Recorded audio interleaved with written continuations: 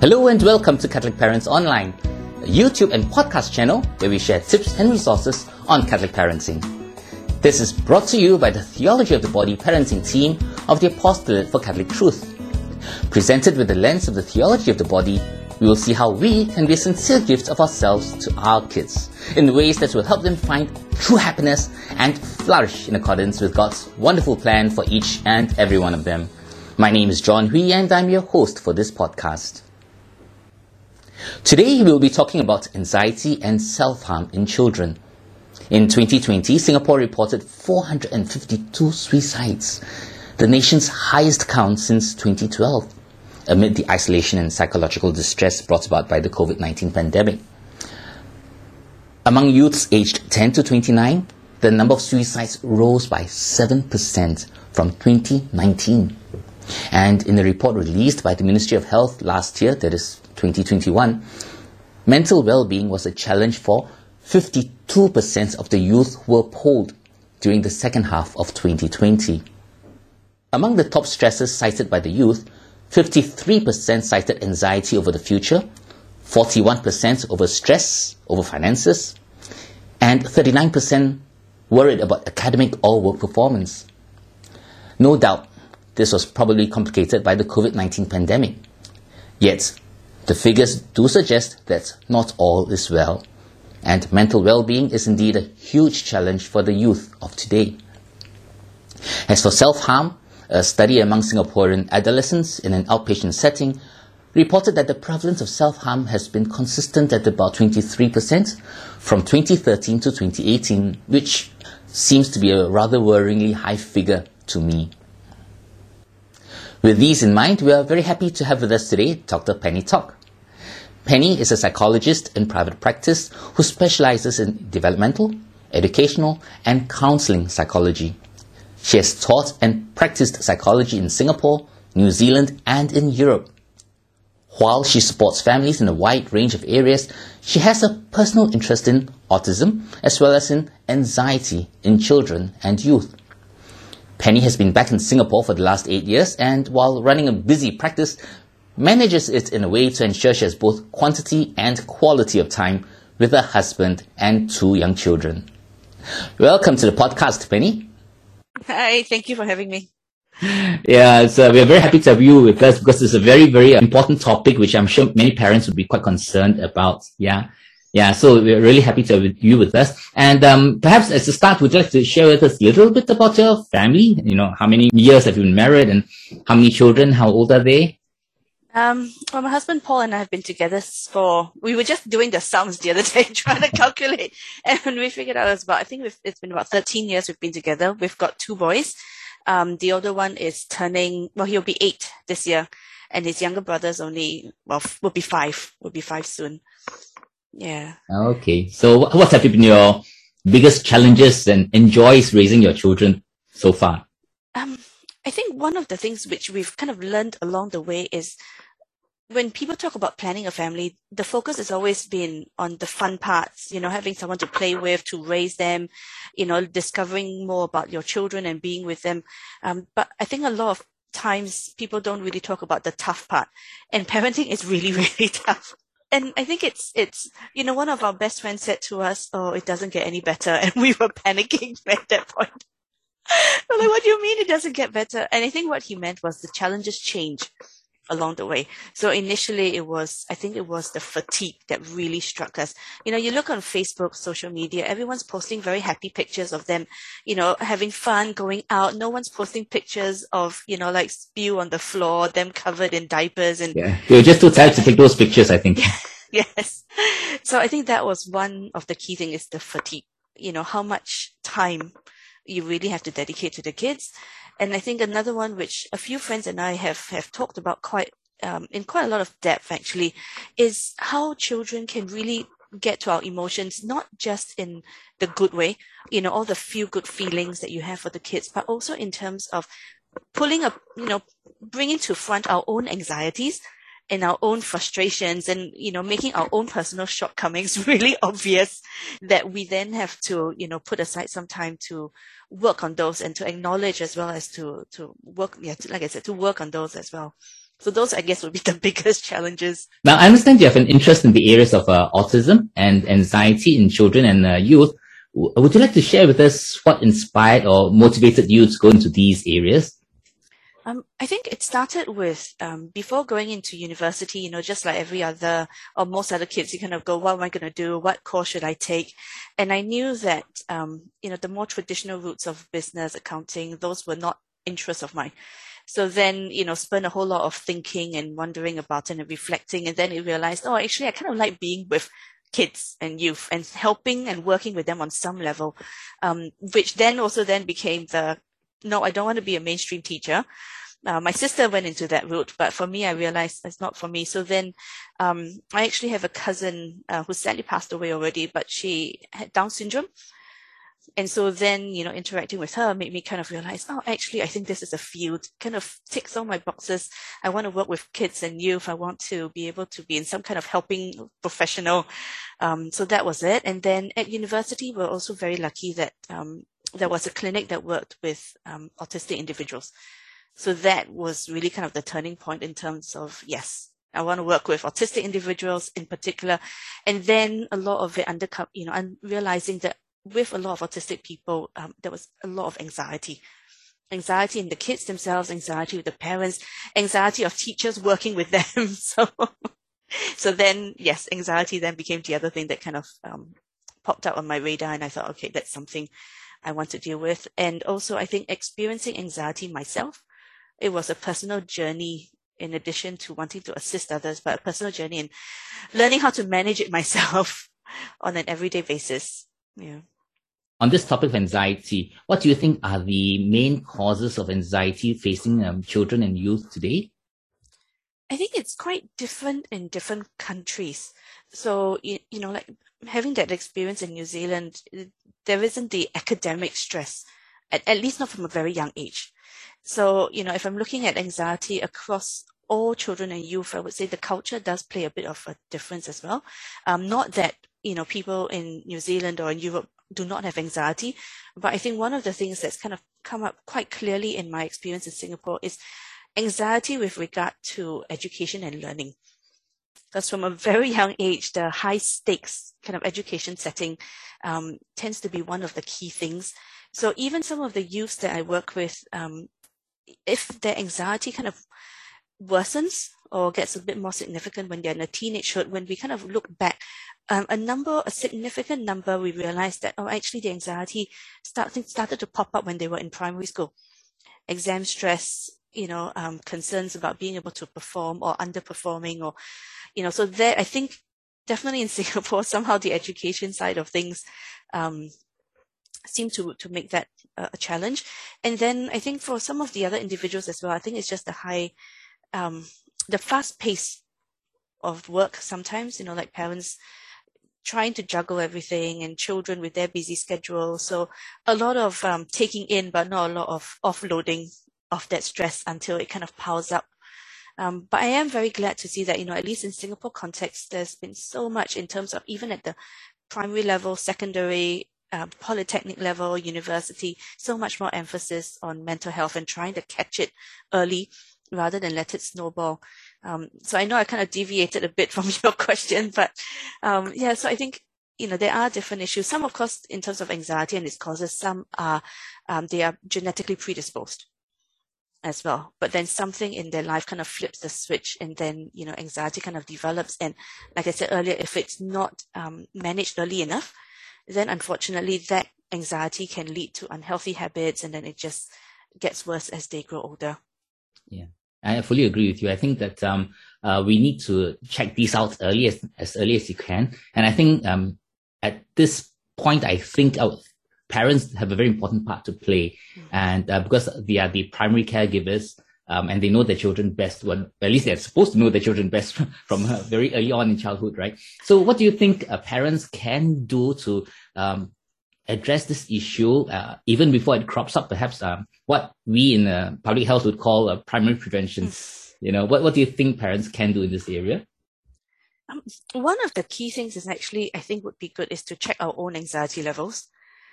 Because like I said, that's anxiety is something I deal with. And sometimes, even my husband reminds me, Penny, is that your personal anxiety that's kind of, or reflecting your personal anxieties, or is it our son's anxieties? So I think one thing is, yes, being able to set aside time to, kind of work on ourselves, take care of ourselves, because, as the old saying goes, you can't pour from an empty cup.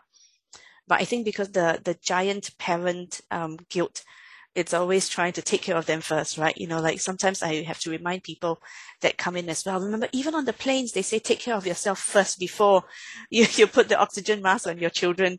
So I think that would be the first thing, to take care of themselves, because when they are cared for, parents are cared for ourselves, then we are in a better position to actually spot some of the signs and symptoms.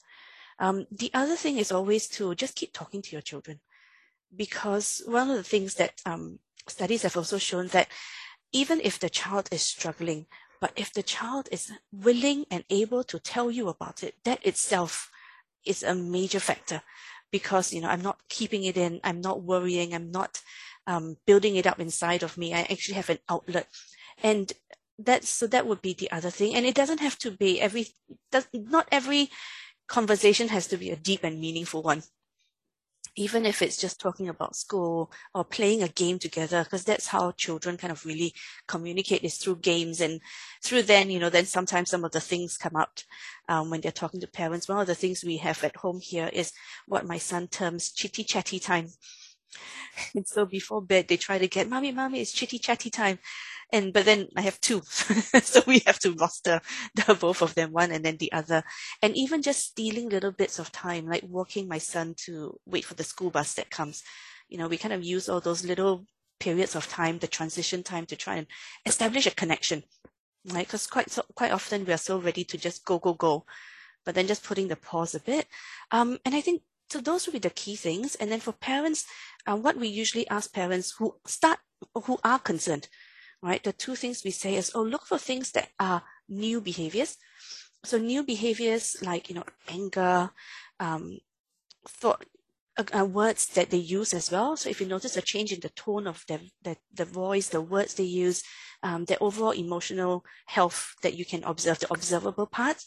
And then also observe for kids if there are areas where things that they may have been interested before, like activities they're interested in, but they suddenly stop being interested in those. So we try to encourage parents, just look for changes in diet, for example, sleep patterns. So these would things to just kind of be mindful of. And then if they notice that, okay, it's starting to have an impact in terms of relationship at home, school performance and such, then maybe it might be time for them to, go and speak to someone about it and raise the concerns. Yeah, it sounds like it will be very important for parents to, number one, maintain a good line of communication with the children, and number two, having a very good relationship with them, whereby they can just be bonded with them through various activities or even non-activities, but just being there for them and understanding the children well, so that the moment they find any difference in behavior and interest, they might actually perhaps be alerted. Am I right to say that? Yes. Yeah. Because it's the same thing where if, let's say, kids go for, psychotherapy or any kind of support, there needs to be engagement. Right. So that's where the thing we always encourage parents is, we know you're anxious about them, you're worried, you're probably even frustrated. But the more we display these big emotions, younger children in particular, and even youth, they then get overwhelmed with the emotions, and then they decide to clam up. Right? They clam up, they can't talk to us anymore. And then, we get shut off from what's happening inside. So yes, definitely the engagement, and just spending time with each other. Because quite often we get parents that say, I don't know, I'll go find out. I was like, how do they sleep? I'm not sure. The helper puts them to bed. Let me go home and find out. And it's not their fault, it's just kind of the way life is sometimes. So it's just that, I guess, yes, when there are signs and symptoms that need to pull the brakes, and then we might need to pause everything and start paying a bit more attention. But what if parents realize that there is some change in behavior and some change in their children's behavior, so to speak? So what do you think parents can do if they do suspect or are concerned that their children may be having a higher level of anxiety than they can cope with? So one of the things would just be to go back to the kids themselves again, try to, chat with them. I would advise against asking them directly, are you anxious? Are you worried? Especially for younger kids, because then we're priming them into thinking, oh my gosh, now I am anxious. So even just, talk to them. And then if there are concerns, go and seek help. There are various services out there, that they can, various channels. I think a number of people, that we've spoken with, their first line is talk to friends, talk to family members, they have children of similar ages, and then, see where that takes them. And if the concerns really grow, then go and get some professional support. Yeah, that's a very good advice. Thinking about the possible consequence of anxiety, right? One of the things we mentioned just now was actually self-harm, all right? And it seems to be something which affects quite a number of our young today. Would you like to explain to us what this phenomenon is all about, and what are the causes of self-harm? How perhaps prevalent is this in our society? And what should we as parents look out for to prevent this and to really intervene as early as we can? Yeah. Incidences of self-harm don't just start, in terms in that way. There will always be little signs, like we talked about, little signs of anxiety, either withdrawals or changes in behavioral patterns. And also when individuals do start self-harm, they're very cautious and very careful about hiding it.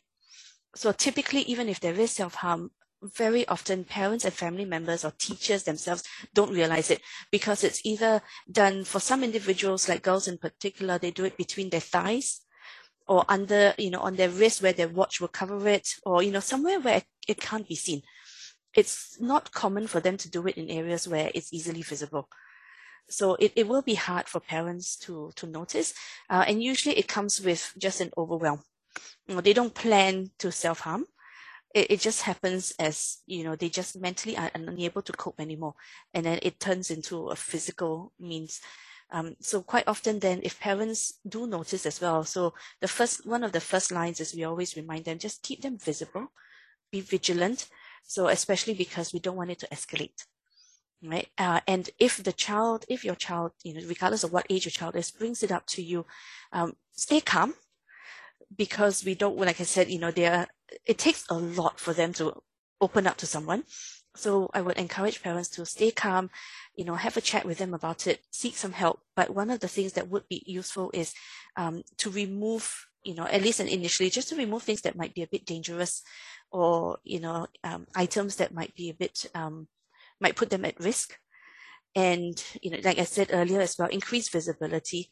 So spend more time with them. If studying or revising for exams, that's what happens to a few of our kids, when they're doing their homework, and then it gets overwhelming. So, maybe moving study areas to the living room or to the dining area where they can be surrounded with other people. So then it just breaks the whole process and the habit of doing it. So those would be kind of the key things. In terms of prevalence, unfortunately, I don't have those numbers.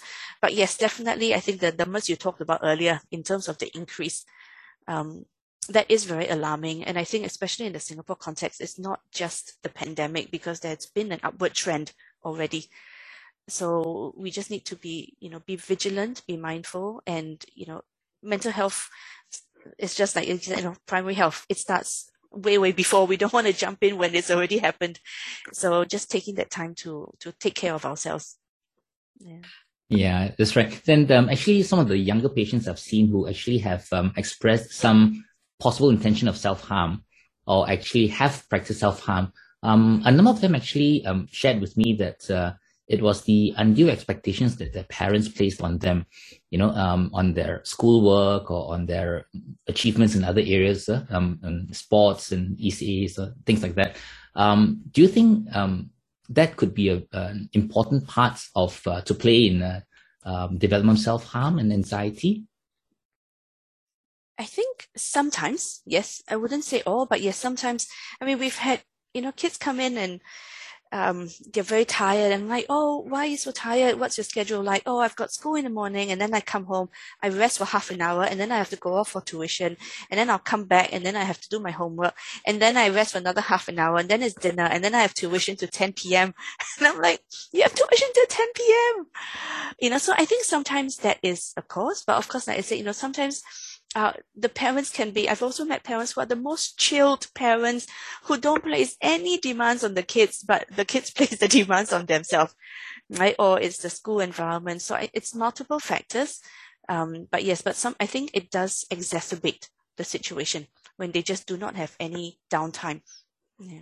Yeah, that's true. And I think basically, since this podcast is for Catholic parents, all of us, one of the things we would most likely do is to pray, right? Yeah. So I think the faith does play a very important part in many of our family lives, I believe. And do you think, are there any studies which you're aware of that show that children and families with a higher practice of the faith have actually lower risk of anxiety and self-harm? And if you do, can you share some of these findings with us?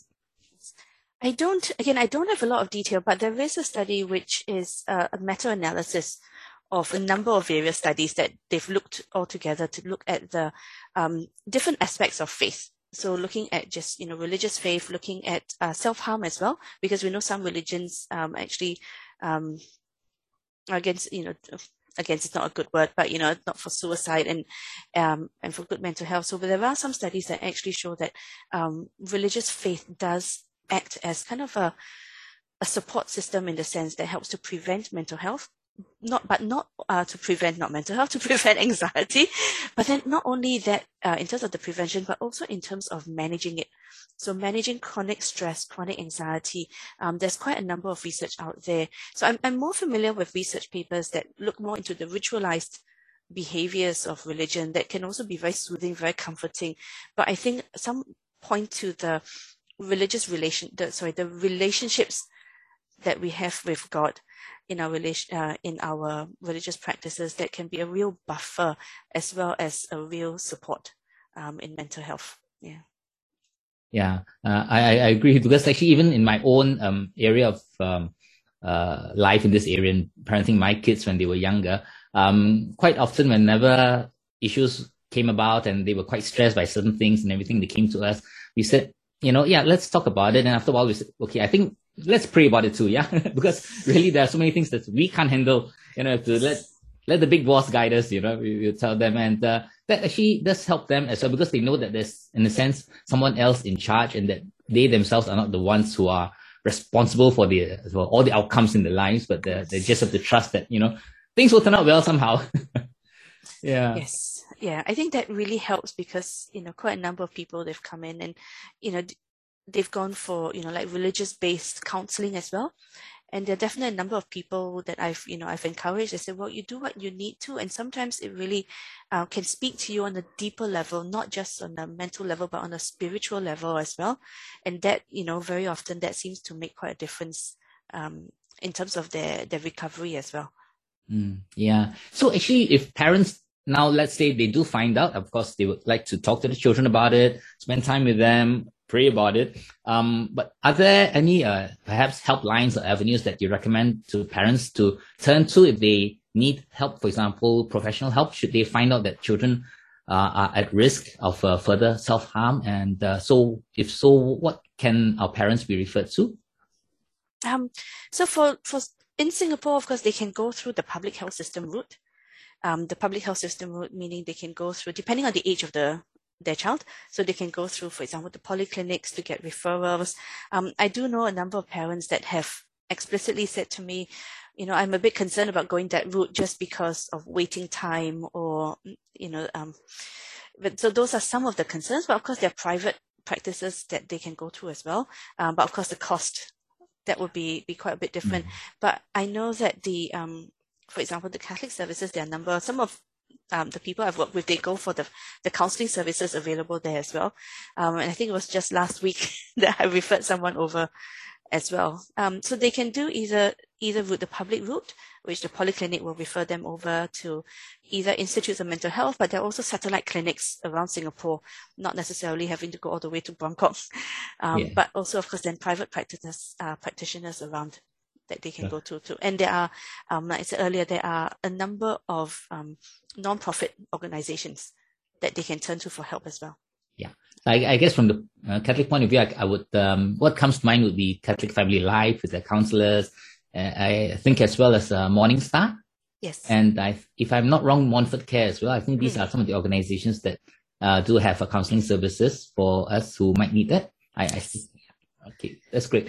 And after what we've discussed so far, it is possible that some of the parents listening in might feel a bit guilty if their children do exhibit such behaviors or have exhibited such behaviors, and they might, in a way, feel responsible for it. But I'm sure there must have been many other factors, like you mentioned, right, that would have contributed to the distress that children would have felt, So for these parents who might feel a bit guilty, perhaps, do you have anything to share with them and to encourage them in this area? Yeah, I think the guilt is, to be expected because, as parents, we put so much expectations on ourselves to care for our kids. And then when we miss something as big as this, it's not surprising that they feel the guilt. But I think we need to move on from the guilt, just take that guilt if you have any, sit with it for a few moments, process it, and then kind of let it go and move on to the next stage, because it's kind of like with the number of the people that come to me for support. I say, look, the past is always important to look at, but don't stare behind too long, because you need to look forward as well. So just move on, think about support services, and find someone to support you as well. So if you do still have that guilt that you're finding it difficult to let go, chat with someone about your own guilt. And then, just move on, find somebody to help you, take you through the journey, because it is going to be a difficult one. So just gather people around you and your own support systems, and, find a way to heal both your own guilt as well as help your child.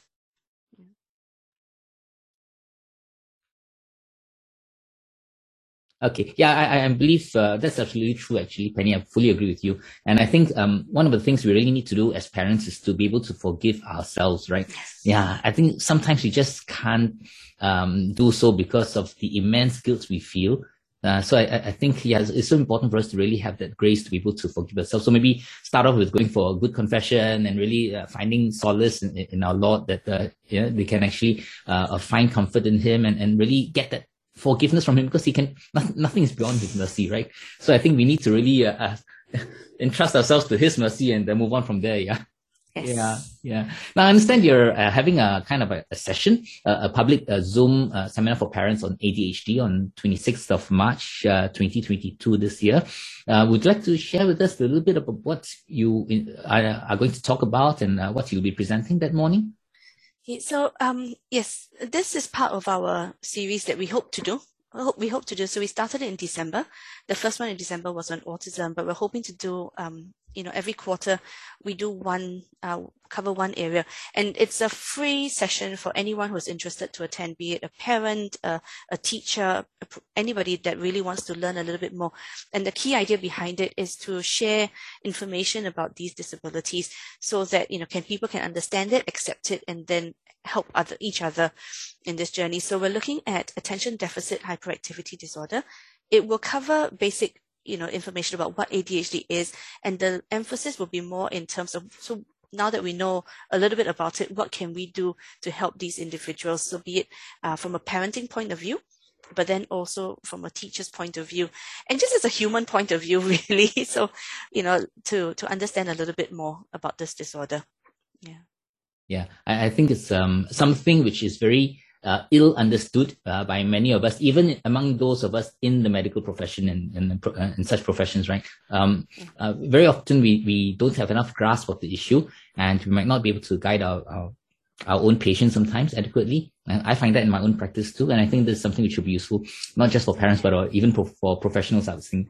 Yes. Yeah. Well, Penny, it's been wonderful having you on this podcast, and wondering, before we end off, would you like to have any other final words of advice for our parents before signing off? I think the main thing would be, don't be so hard on yourself. It's hard enough being a human sometimes. We've got the additional responsibility. We want to be, with God's grace, raise the children as best as we can, but we are human and we do make mistakes. It is a journey, and seek help. Speak to someone, talk to your husband, your wife, your family members, just speak to someone if you have concerns and care, but also mainly just remember to take care of yourself. Parents need care too, and not just our kids. Yeah, just like what you said, right, on the aeroplane, give us the oxygen first before you can attend to your children, isn't it? Yes. Yeah, that's right. So the oxygen in terms of the supply that we can get from our Lord upstairs, right? The oxygen we need to share with ourselves and with our spouse. And then when that is stable, we can share it better with our children, isn't it? Yes. Yeah. Well, it's been wonderful having you on this interview, Penny. And it's been really quite a grace to have you here. Thank you very much for being part of this. And we hope to see you sometime soon. Perhaps sometime later we can talk about some other issues like maybe even ADHD perhaps and other special needs that children might have and can be a challenge for parents. Yes, sure. That would be nice. Thank you. Thank you, Penny. So take care. All the best then. Okay. Thanks, John. Welcome. Well, thank you everyone for listening in. I'm sure we had a fruitful time listening into Dr. Penny Talk, clinical psychologist in private practice. For those who are keen to attend her workshop on Saturday, 26th of March 2022, you can either email her at admin@drpennytalk.com or call or message her office at 88584153. Till we meet again next week, when we'll be discussing with Dr. Jennifer King as to how we can help our children flourish. Take care everyone, and may God bless you and your family always. Goodbye.